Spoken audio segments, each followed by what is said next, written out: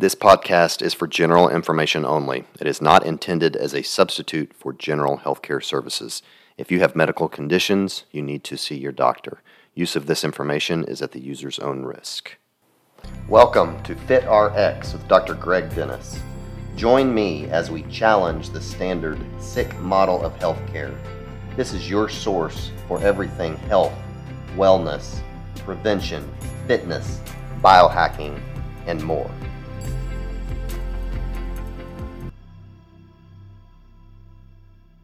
Hello, everyone. Welcome to FitRx. I'm your host, Dr. Greg Dennis. My guest today is Miss Sally Norton.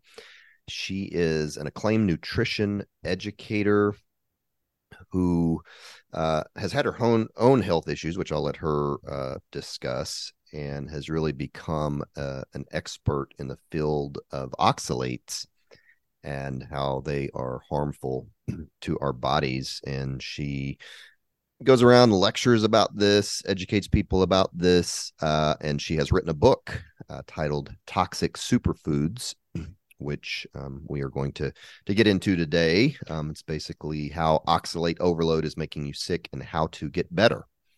And so, Miss Sally, welcome to the show. Thank you for having me. We're going to have fun. All right.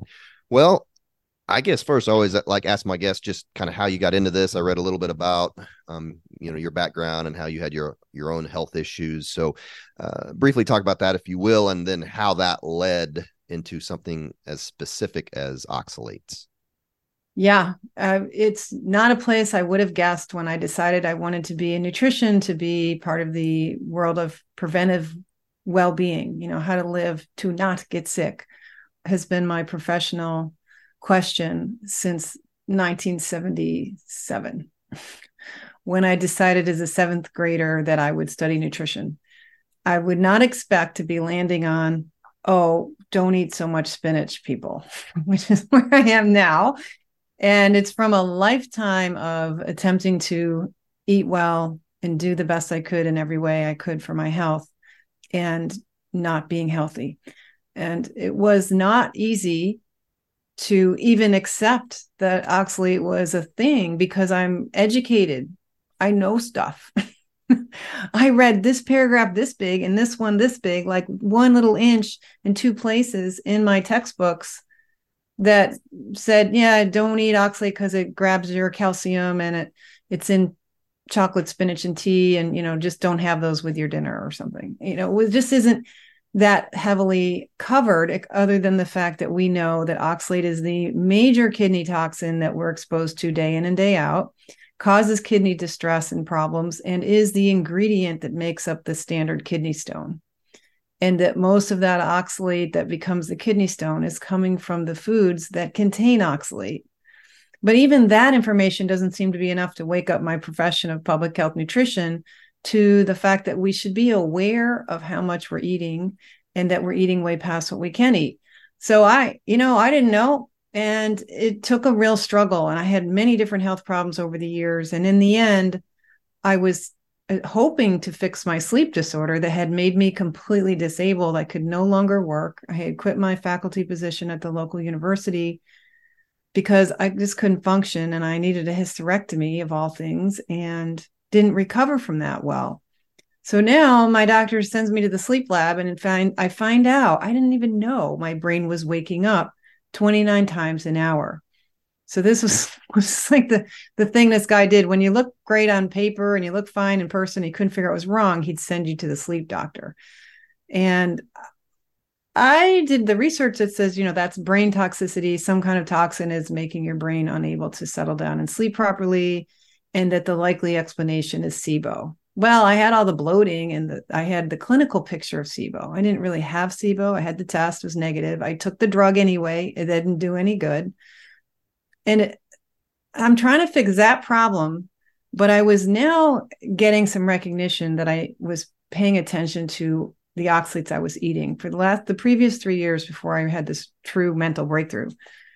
I had learned about the Vulvar Pain Foundation teaching people now for 30 years that certain pelvic pain conditions, bladder problems, vulvar pain, and other genital pain can be oxalate related. And if you take oxalate out of the diet, you can get symptom relief.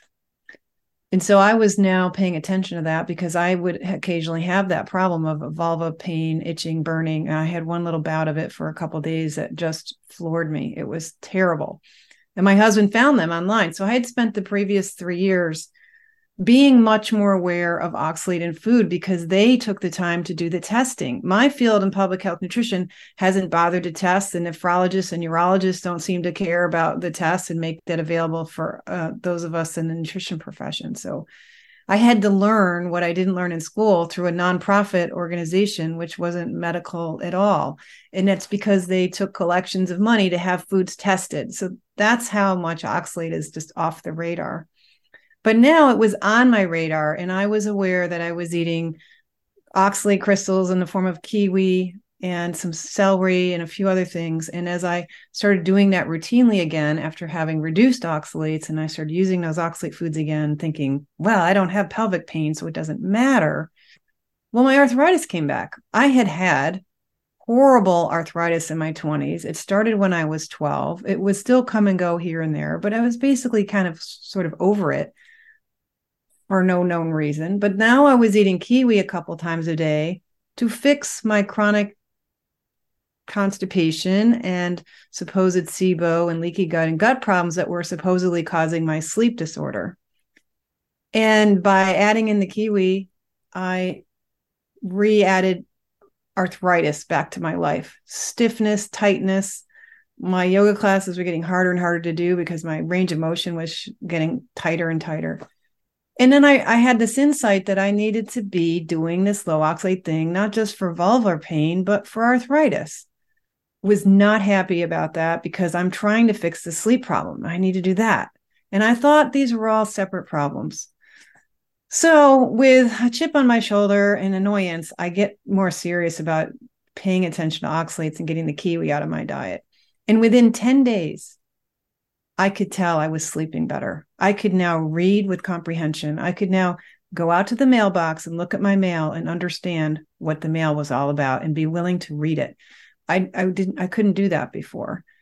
And all kinds of other things got better over in the wake of this. All of a sudden, a long laundry list of health problems started clearing up. Through just kind of experimentation on your own, you realized you were able to kind of isolate that this was oxalates, correct? Well, it certainly seemed to be, yes. Okay. And so you, I'm assuming then just kind of took a deep dive for yourself personally, and then, that ended up, you ended up writing this book, Toxic Superfoods, about oxalates specifically. And so I guess let's just go ahead and get into that. The whole kind of first part of the book is how oxalates harm. And so I guess let's start there. Talk about why they're bad, how they're harmful, because kind of like the title of your book, a lot of oxalates are in, quote, very healthy foods, and so people think they're doing good by eating these healthy foods, but and so why are they bad? What are they doing in the body that's harming us? We'll just start there. Right. So oxalates are a natural chemical that plants make, and that's in a lot of foods we trust, as you said.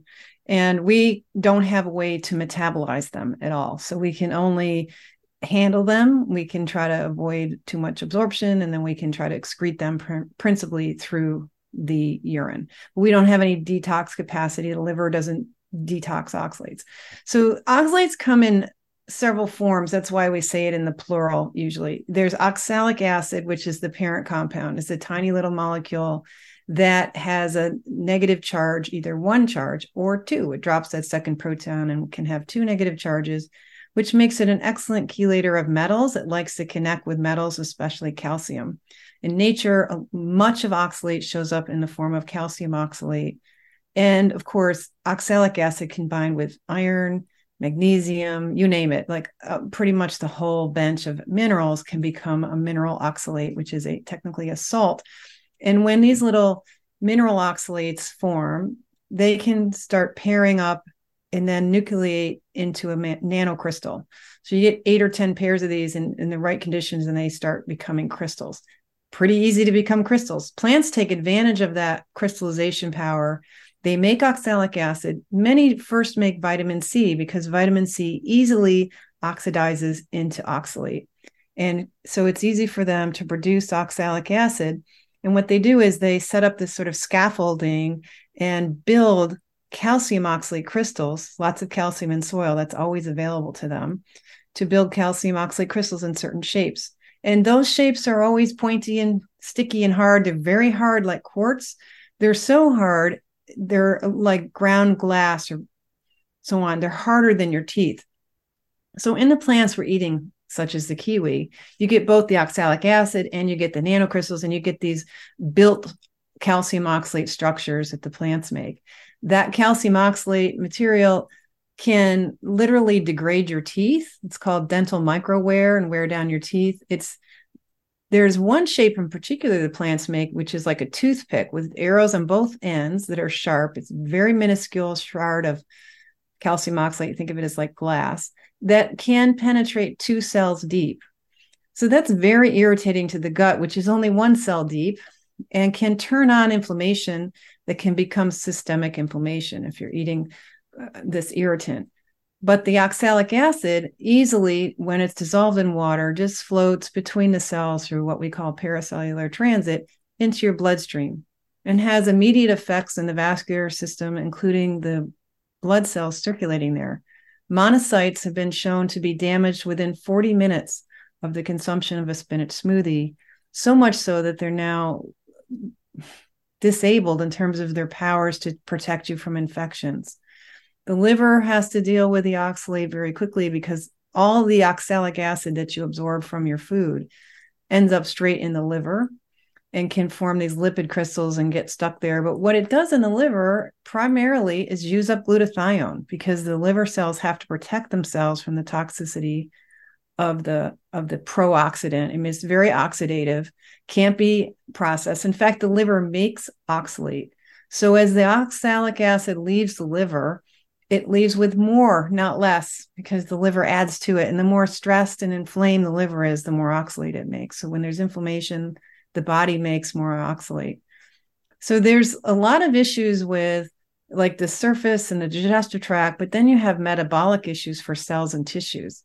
Oxalate has lots of different ways of interfering with cell membranes, with mitochondrial function, with energy production, and creates oxidative stress and can really cause some systemic acidity and lots of different ways of injuring both individual cells, tissue function, and overall body metabolism. So would you say that oxalates are bad for everyone, or there are just certain people who are more sensitive to them, who are going to have, physical symptoms from them, arthritis or whatever else? Well, with most diseases, you don't get symptom onset necessarily early in the game. And they certainly don't necessarily with this. But if we knew to think about, 4 hours after I ate a high oxalate meal, which might be baked sweet potatoes with a spinach salad and a little chocolate for dessert, that would be 4 hours later would be bedtime. So if you have symptoms coming on at bedtime, that could be related to the meal, but nobody knows the connection of the symptoms and the food anyway, or when you're eating oxalate. So it's really hard to say when the symptoms came on. So that in itself, we don't even know the answer to how asymptomatic is this or not. Is it as asymptomatic as blood pressure or cancer or certain forms of heart disease where just all of a sudden you drop dead of a heart attack? Had no idea. So we don't have the science to say about tolerance in that kind of way, who's more tolerant than others. But it's clear that the lethal dose of oxalate can be as little as 4 grams of oxalate or as high as 15. And we are assuming that's a host difference, like the person's metabolism, the person's gut, whatever. But it's also the delivery and how dilute it is and lots of other factors. So it's a very complicated thing to say. Clearly, we have different tolerances and we have very different ways of becoming sick with oxalate. So it's going to show up very different in each person. And when it shows up and where it shows up and how long the effects last is highly unique. But I would say just like mercury, lead, arsenic, and so on, that no one is immune to oxalate as a toxin. You said it's going to be different for everybody, but if someone is eating a lot of oxalates, and what would you say in general is going to be their primary symptoms? Is there some more common symptoms that are linked to high oxalates? Right. Well, those of us in clinical practice like to think about body systems. And if you can break it down in body systems, we can think principally of four of them. One is the digestive tract. If you have any kind of digestive disorder, it could be reflux, it could be constipation, it could be diarrhea, it could be leaky gut, but gastritis, any itises things, that could be oxalate, because gut problems pretty much in the end are going to be part of the story for a lot of people. Then you have the nervous system. Nerves are super sensitive to all toxins, but a toxin that chelates calcium and causes cell membranes to leak and cause calcium to rush into them and then leak out their potassium, that's deadly to nerves. So you can see a lot of neurological problems, which often are mood related, where people have irritability problems, they have lost affect and a lot of apathy, or even frank depression or panic attacks, a lot of negativity, that kind of thing. So, and that's very old in the literature. When they first were defining dietary oxalate as a disease, this was the 1840s, the late 1830s and early 1840s. And they always describe the patient as having some kind of neuroses and personality change and negativity. So that's part of the nerve damage. But eye-hand coordination issues, if you're dropping and bumping into things and so on, that could be a sign of neurotoxicity, as can be pain symptoms and neuropathies and so on. So there's the nervous system. There's the connective tissue system. There's all your joints and bones. There's rheumatism, all kinds of pain syndromes, whether it's like fibromyalgia, arthritis, tendonitis, bursitis. Those itises that affect joints and muscles can be oxalate. And then there's your urinary tract, because the urinary tract is designed to handle oxalate and has to handle a lot of it. A huge amount of what you excrete is coming out through the urinary tract. So you can end up with certain kinds of kidney problems, especially kidney stones, bladder problems where you're waking up at night to pee, you're peeing lots of times all day and night long, you're having bladder pain, you're having incontinence problems. Those can all be oxalate related. You mentioned early on you were having some sleep problems. Is that something that could be affected by high oxalate? Is sleep? Yes, this is exactly what happens with the nerves. The nerves, because the brain is a big bundle of nerves. When nerves are toxic, they're stuck in this kind of what we call hyperstimulation. And that makes it very hard for the brain to settle down and stay settled down. So sleep disorders are very common with the oxalate problem. And with my client set, what I see is 2/3 to 3/4 of us get quick benefits with our sleep. When we get off the oxalates, our sleep gets so much better. Our ability to meditate comes back. Our ability to be calm and settle down and be happy is fantastically restored. But some people continue to struggle with the sleep problem, and because they're waking up at night to pee, because they still have so much oxalate in their system. And there's a kind of a long healing path. But for sure, someone with a chronic sleep problem and they can't explain why, this would be important to look into. So let's talk about, I guess, how people get high oxalates. So I'm sure you probably have a list in your book, but you've mentioned spinach and kale. You mentioned a couple of things, but talk about some of the foods or some of the things we eat. You mentioned chocolate. I mean, what are some of the higher oxalate foods out there that people are ingesting? Well, the most popular ones are probably nuts, meaning almonds, cashews, and peanuts, spinach, chard, and beet greens, and then potatoes, both the Idaho potato that we turn into French fries, chips, and tater tots, and the sweet potato are all high in oxalate. So those are really popular ones, normal ones we grow up on. I mean, who doesn't grow up on peanut butter and potatoes? And then there's the chocolate.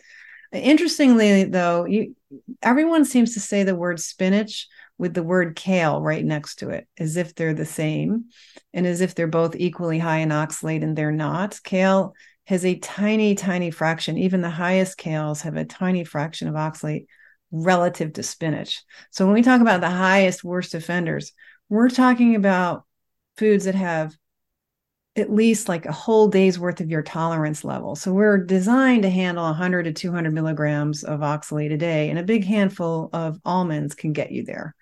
A spinach salad would be 400 to 500 milligrams, and a plop of cooked spinach could be 700 to 1200 milligrams of oxalate. A chunk of Swiss chard is even worse. I used to live on Swiss chard every day.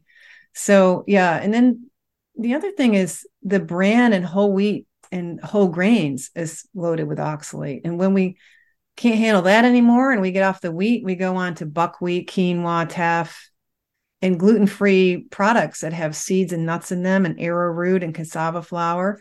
And then there's the chia seeds. They're ridiculously high. Hemp is pretty high. Sesame seeds are high. There's a few fruits that are high: star fruit, pomegranate, kiwi, and blackberries. These are all like supposed to be so fantastic because we're not paying attention. So you mentioned chocolate. Obviously, regular chocolate, sweet chocolate is not good for you anyways. I eat a lot of the high cacao, 88, 90% cacao, which, supposedly have some health benefits. I assume those are probably pretty high in the oxalates. Yeah, the oxalate is in the cocoa fraction, which is what you're talking about when you say 88%. This is like the cocoa part, that's the brown part, versus the fatty part in the sugar and the milk that gets added to dilute it. And that's where the oxalate is. The fats don't have oxalate. Oxalate is a polar molecule because it's charged. So it doesn't hang out with the fatty tissue. It stays out in what we call the aqueous fraction. Yeah. So the darker your chocolate, the more higher concentrated the oxalate. And I don't know what happens with all the lead and the other contaminants that are in chocolate too. Yeah. So you mentioned nuts, potatoes, most types of potatoes, including potato chips. You mentioned chocolate. Those are probably the bigger ones. Some vegetables, spinach, anything else? Okra is high. Let's see. Let's get into like the jazzy ones. The eggplant's a little on the high side. If you concentrate certain tomato varieties into tomato sauce, that can get to be high. What else?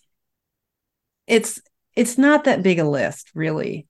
And most all of these foods are foods that are really human beings have just picked up recently as foods, certainly in the last 400 years, but many of them in the last 150 years. I mean, people did not eat peanuts until after the Civil War. We did not eat chocolate bars until 100 and something years ago. And we did not eat dark chocolate until about 30 years ago. People just didn't like it, but it's become this fad, this craze. So now we've all learned to like it. And people now think it's essential to live on, and yet human beings got along with it for 2 million years without it. So, people have knee-jerk emotional reactions. What? My whole wheat and my potatoes and my chocolate? Are you kidding? But let's get serious about, are we really eating foods we're meant to eat or not? I mean, they're brand new, novel foods. How could we just say we can just start living on them without asking the question how safe that really is? Yeah. Okay. So how would somebody know if they have high oxalates or they're eating too many? What kind of testing is out there? As I told you before we started recording, I had a gut test years ago that, if I remember right, showed some high oxalates. But that's not something that even me as a primary care physician who even focuses on wellness, it's not something that I'm checking regularly. So how can and this is kind of a two-part question, the individual out there who's just, hey, I'm wondering if I have high oxalates, if I'm eating too many, how can they know that? And then me as a primary care physician, what kind of testing is available, for patients to be able to determine that? Well, we'll come back around and talk some more about testing in some detail, but it's really clear from my research and personal experience that we can't trust supposed objective testing to tell us. You certainly can't eliminate the possibility that oxalates are already affecting your health now with testing. It takes over 9 urine tests to even guesstimate the average oxalate excretion. The body's doing lots of management in the background, trying to give the kidney a break here and there and manage it in a way to keep the toxicity at bay as best it can. And you can't just do a spot urine test. Even a 24-hour urine test will actually flatten out some of that spiking that's going on when the body's struggling with oxalate. You'll get voids of oxalate, voids of urine, maybe we pee 8 times a day. You could have 2 or 3 of those voids that are off the charts high, but when you pool it together in a 24-hour collection, it looks normal or just a little bit over normal, a little bit of what we call hyperoxaluria there. So if you do get a hyperoxaluria test, you should take it seriously, but it's not done. You could just ask your clients or ask yourself, do you ever see cloudy urine? That means your kidneys are able to put out enough oxalate that's crystallizing, that the light is bouncing off those crystals and it looks a little bit milky. So if you see cloudy urine, that's a simple thing to ask about, or even we should probably have it on our basic symptoms list when we ask somebody's health history. Do you see cloudy urine very often? Because that crystalluria is a major risk factor for kidney stones, and it turns out it's a risk factor for general oxalate poisoning. So the other tests, that they're just not that reliable, and it's cheaper to do this sort of evaluation of symptoms, risk factors that increase your absorption of oxalate and make it harder for you to excrete oxalate, and then your exposure to these foods. So I have this inventory available on my website for free. It's also in the book, Toxic Superfoods, where you can self-evaluate. Do you have leaky gut? And have you had a history of NSAIDs? Do you have trouble with fat digestion? All of those things will increase your absorption of oxalate. Are you on a low calcium diet? That'll increase your absorption of the oxalic acid. Do you have a family history of kidney stones? Have you had any kind of urinary tract issues? Have you ever seen blood in the urine? Those kinds of things are going to say that you're not handling oxalate well from the kidney side and can't excrete it as well as some other people. And then you want to look at your exposure. You don't need a high oxalate diet to be sick with oxalate if you have leaky gut, if you have fat malabsorption, and you have low calcium diet. But anybody who's eating too many of these super off the chart foods like spinach and chard, rhubarb is another one, then you're at risk. You're eating a danger level of oxalate because you could be eating 8, 10, or 15 times the amount you're designed to handle. We want people just to know that's past the human capacity. We really should rein it in to bring them down into something that science says we can handle. If somebody wants to cut out oxalates, how long? So say they're eating a lot of that stuff you just suggested, and they identify with a lot of the symptoms that you mentioned, and they say, okay, I'm gonna cut these things out. How long will it take to maybe get those oxalates out, and when would somebody notice a difference? Yeah, so we're talking now about this bioaccumulation, which we really haven't touched on much, but what happens when we eat past that sort of 100 and 200 every day, we're building up a load of oxalate in the tissues because it can crystallize out into tissues and start collecting in your thyroid gland, your bone marrow, your tendons, your bones, you name it. Even your kidneys can develop nephrocalcinosis. Most people die with a certain degree of nephrocalcinosis because we all eat so much oxalate. So this bioaccumulation problem, it really affects the course of the reversal of the you're creating a problem with your diet. Now you want to stop doing that. But that's a really tricky major metabolic shift, because if you've been eating them as a routine food, then your body's been in this sequestration mode, trying to protect your vascular system and your immune cells and your kidneys from excessive constant exposure. You're holding on to it. Now, when you lower this level that's coming into the bloodstream every day, the body's like, wow, finally a break. And it starts to want to undo this toxic burden, hopefully starting with the kidneys and the urinary tract there. But some people start feeling sick within a couple of weeks, and you might feel great for 3 to 10 days because the acute business coming in after each meal is gone. And then the body gets in the mood to finally be able to get rid of some of this backlog. And that backlog can sit around for decades. So you could have a problem of particulate nanoparticles. It's kind of like asbestosis, but it's set up in situ where along came the acid. It took the minerals from your tissues and bones and formed calcium oxalate crystals that are now hanging out in your brain and your meninges and your spinal bones and so on. And now you have to dig them out with immune activation and basically get surgery without anesthetic by your little immune cells trying to get rid of this stuff. So you might see an improvement in 3 days. Like I really clearly was sleeping better. And, just over a week, it was obvious that I was feeling better. finally at this stage, I started to understand that going too low will encourage that too much.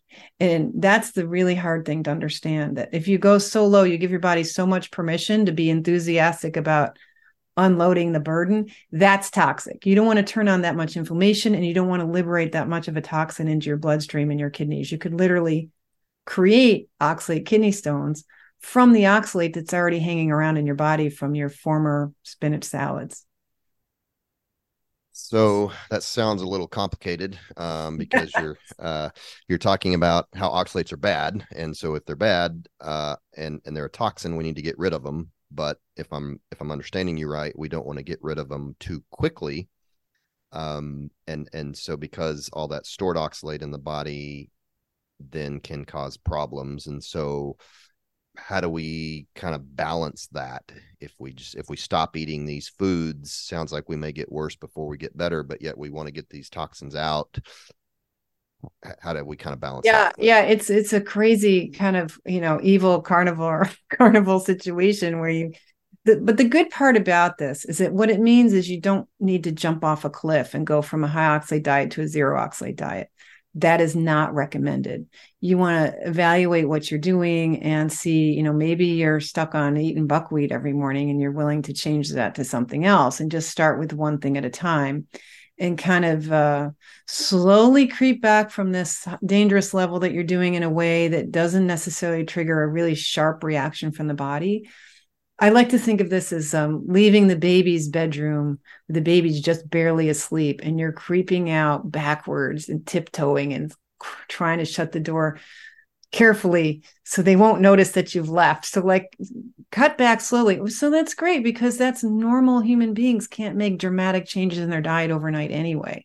So you can be a little bit casual in the process. The difficulty is you have to stay attentive for a long time and really be aware of the oxalates and start learning them. So during the learning phase, you don't have to be perfect. You can just say, all right, no more smoothies for me. I'm done with the blender for a while. I'm done, and just kind of do it in a way that you can do, but be willing to recognize that at some point you may feel pretty good and you start to see, yeah, I'm sleeping better. My mood's a little better. I'm meditating better. I don't have as much shoulder pain, or I don't have that pain behind my shoulder blades as much anymore. I feel a little freer in yoga class. You're going to see something be better, and then some weird thing might show up that might be new, or an old symptom coming back, an old area. You may have injured your foot in a soccer game or something, and that could come back. You can get peeling skin, and you can get grit coming out of the eyes, extra tartar on the teeth. There are signs you can learn, so you can observe the process and start to sense, oh, this might be the oxalates coming out of my tissues. And so as a community of thousands of people who are doing this together, it's remarkable what can happen in the wake of changing the diet. So it's a marathon, not a sprint. Don't go too quickly, but if you continue this type of lifestyle over time, the body will eventually get rid of a lot of these toxins. Yeah.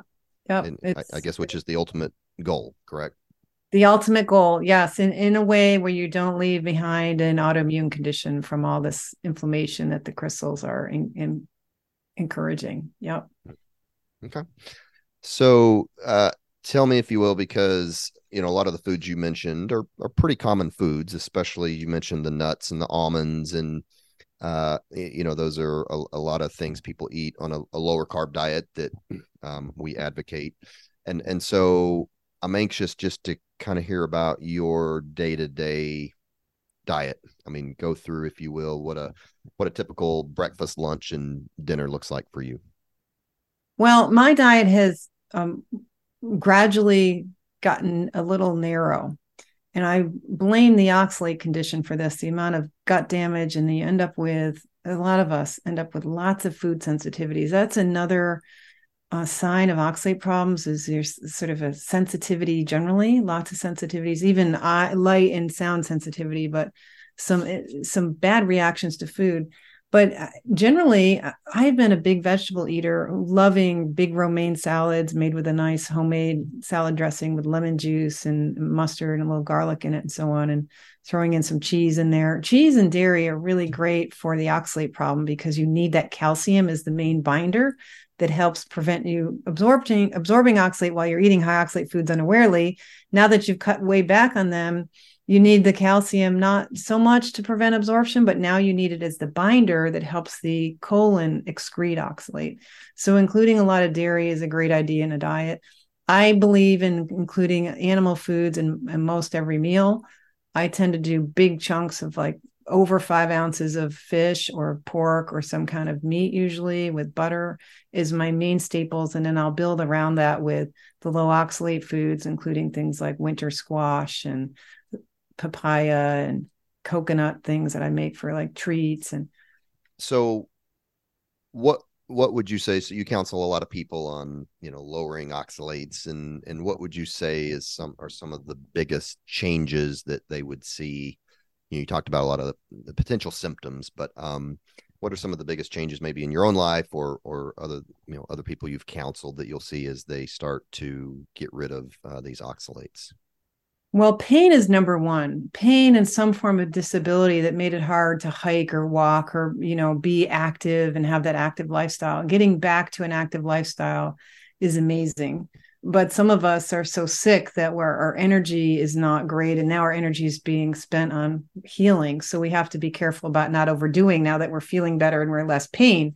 But pain relief is a big one. One of the ones that surprised the heck out of me is how many people have been telling me, whether clients or just people who DM me on social media, lots of anxiety and other kinds of mental issues clearing up. One person said to me she's been in counseling weekly for her anxiety for 30 years. She's hardly missed a week in 30 years, and now she doesn't need it at all. And we continue to discover things that are really quite remarkable. And one of my early clients, she was having problems with addiction. She was having, both food and alcohol have been lifetime problems for her. And when she went on the diet, she felt that she wasn't an addict anymore. Like it really freed up her brain to function again and for her to be a real choice maker. So the brain effects and the neurological effects are really quite profound because this is so personal. This is our identity we're talking about. So you can get back who you really are. In some cases, get your brain happier again.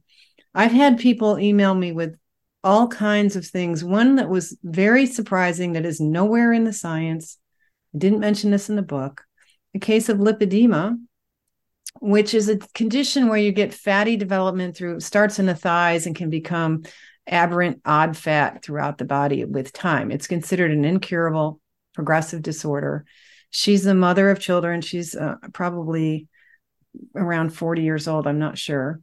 She went to a conference for lipedema patients that included the lipedema doctors. And she had bought my book about 3 months before the conference and was seeing remarkable changes in her daughter's pain and stuff with her young daughter and herself, including her lipedema was receding and she was losing weight for the first time in 20 years after 3 months of paying attention to oxalate. And she mentioned this to the doctors there. And one of the liposuction doctors who's renowned nationally said he sometimes sees grit and finds grit in these fat deposits that he takes out of people with lipedema. So this is news, but it's not that surprising because we see some people have a cystic response to oxalate. And so people who get cysts internally and externally can be oxalate related. A lot of cysts go away, fibrinogen levels drop, fibrosis drops, scar tissue starts going away, tissues start repairing themselves in new ways.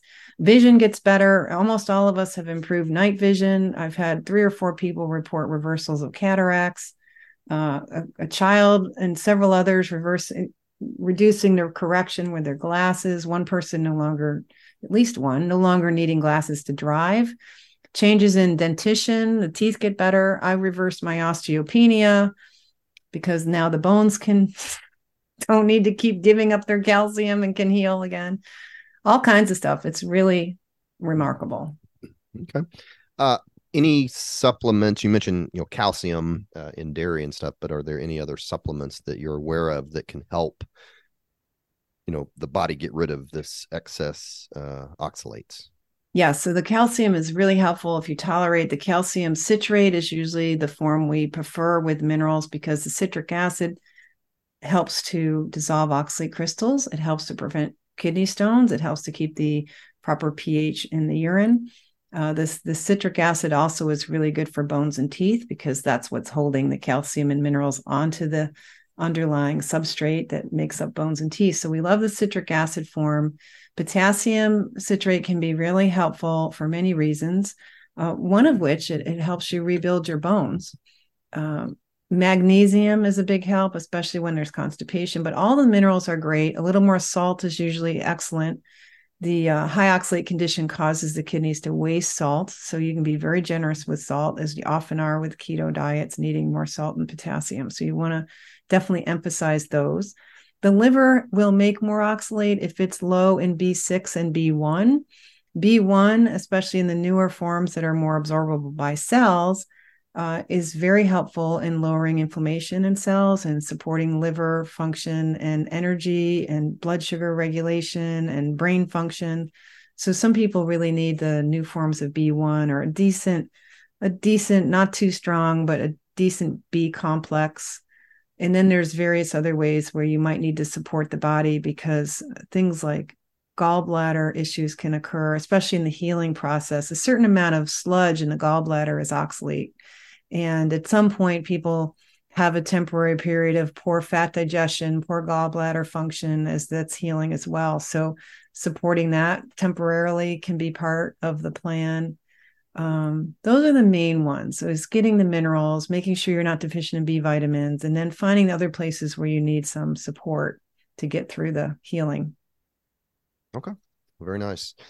Well, we're about out of time here, but I would encourage people. We have just barely touched the surface on this stuff. So I would encourage people to get the book, Toxic Superfoods, available. I know it's on Amazon and probably all over. Your website is sallynorton.com. So I guess that's the best place. SallyKNorton.com. I'm sorry. Okay. Yeah, there's another SallyNorton.com that's somebody else. So okay. All right. So SallyKNorton.com. And is that the best place for people to work with you, reach out to you? And yeah, that's the best thing to do. I'm also on Instagram. I have a YouTube channel. We'll be putting more things out on YouTube there. And I have a Facebook channel, but I don't do any time. I don't have time for it. Don't love it. So okay. And what's your Instagram? I have SK Norton was my original one. SK Norton. That one was stolen a year ago in March. And so I started a second one that's called Toxic Superfoods _oxalate _book. And that's more news about the book. So you may want to check out both of those. Okay. Well, very nice. So as we wrap up, I always ask my guest if they could give us one health tip that would make us healthier today. What would you say to that? Get outside and do something your soul wants you to do. Know what you really want to be doing with your life and give yourself a little taste of that. Okay. Very nice. Great advice. So, very good stuff. And something that I was thinking at the beginning of this, if I've had a show on oxalates, and I don't know that I have. And I had one recently on uric acid, but I don't know that we've talked specifically about oxalates. So anyway, there's a real connection between them. Yeah. So, good stuff. Encourage everyone to check out the book. So, thank you so much for your time, and really appreciate everyone listening. And we will talk to you next time. Thank you for listening to FitRx. I invite you to share this with friends and family. If you would like, you can check out our website at vibrantlifedc.com. Or you can email me at drgreg@vibrantlifedc.com.